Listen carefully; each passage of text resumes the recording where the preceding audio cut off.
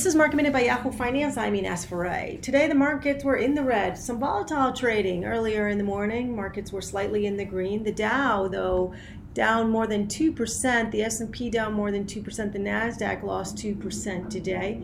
Oil was seeing another day of green. This is after its best day ever yesterday. This is on hopes that Russia and Saudi Arabia will come to some sort of agreement and a production output will take place. Today, WTI was up more than 10% at around $28 a barrel. Brent up around 14% or around $34 a barrel. For more Market Minute news, head to yahoofinance.com.